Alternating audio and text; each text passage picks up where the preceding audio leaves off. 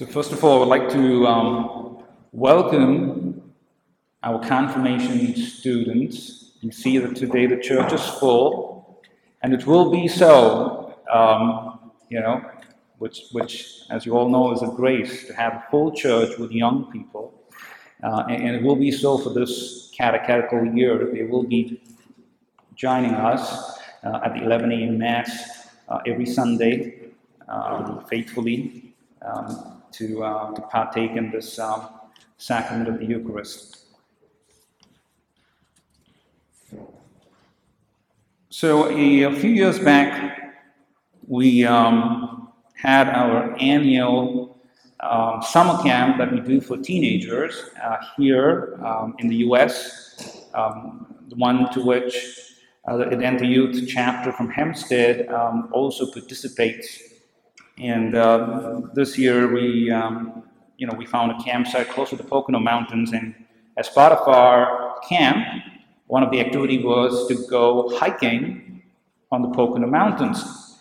And as we're going hiking, one of the young junior professors, started collecting stones, right? He found beautiful stones, and he was collecting all these stones and putting it into his book bag.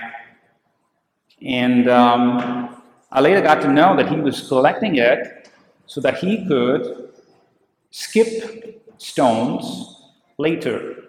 I don't know if you know what is skipping stones, because you go by the water, you throw the stone, and you allow it to bounce, and the goal is as many rebounds as possible, as further as possible, right?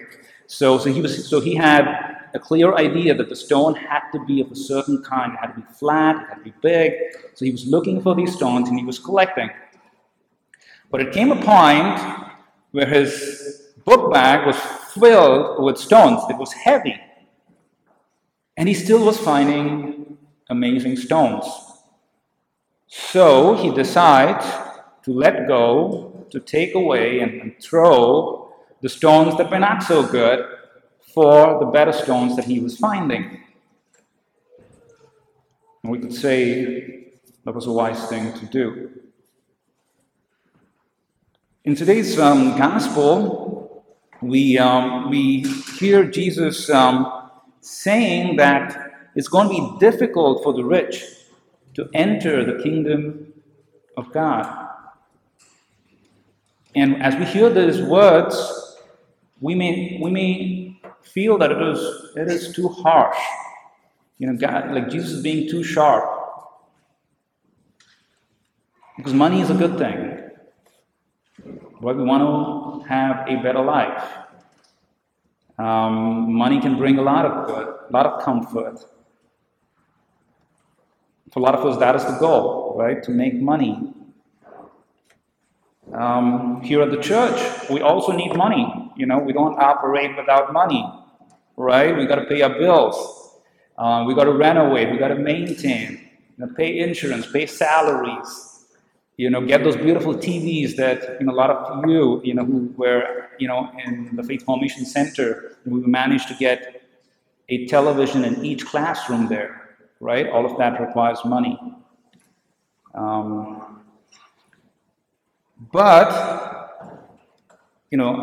Things like this in life, whether material or spiritual, which could be good in many ways, can many times impede us, weigh us down as we progress towards the kingdom of God, as we progress towards heaven.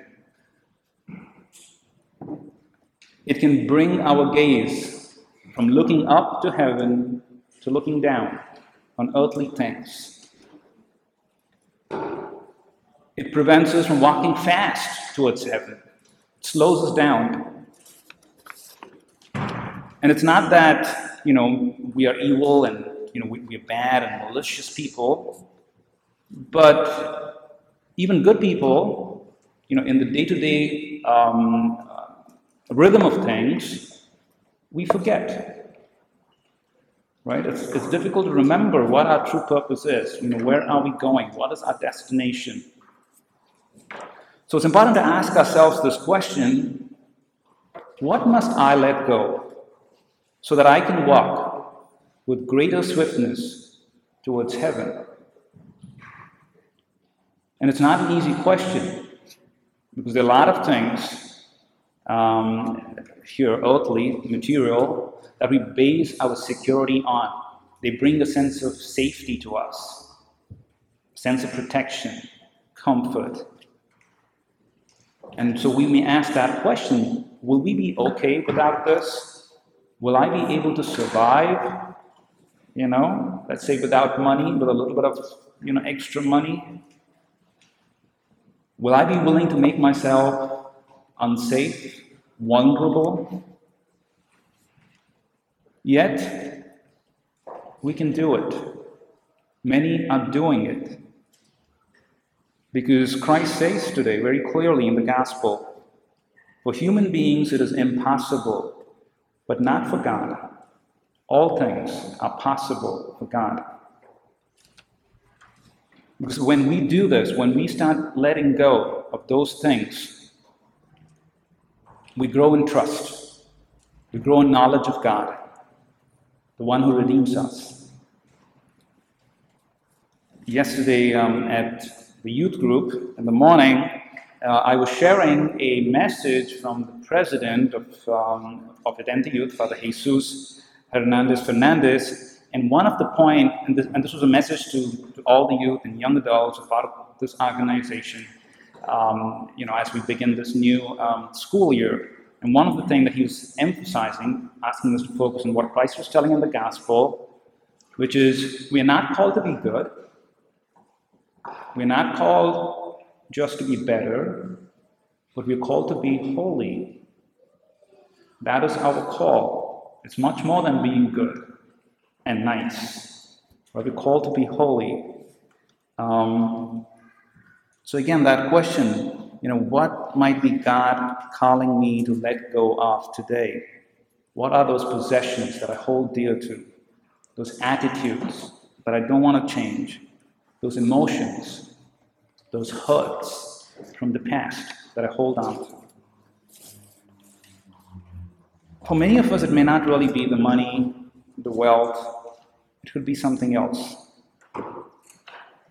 There was a man who wanted to go skiing, right? So he was carrying his sledge and climbing this mountain so that he could ski from all the way to the top down, right? So as he was carrying his sledge and walking up the mountain, somewhere halfway through, he sees this big, huge tree. And he starts looking at that tree. It is big. And he starts thinking that if I do go to the top of the mountain, and if I slide down with the speed, with the velocity with which I'm coming, it is possible that I can hit that tree and be knocked out. So he has two options. Either take the risk, go all the way up. He's going to have a beautiful time coming down, maybe the adventure of his life, or just turn around from where he is and ski down. That is what he decides to do. He decides to take the second option, which is to turn around and ski down from halfway through his ascent.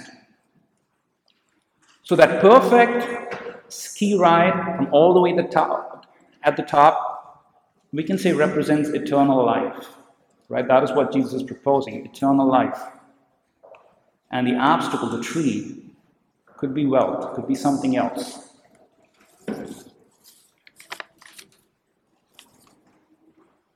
In the story, the rich young man, went away, back to his wealth, secure, comfortable, to his comfortable life, but there was sadness.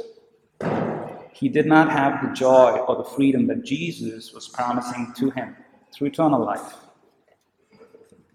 He always felt that he was trapped in his limitations, in his possessions, and that brought sadness.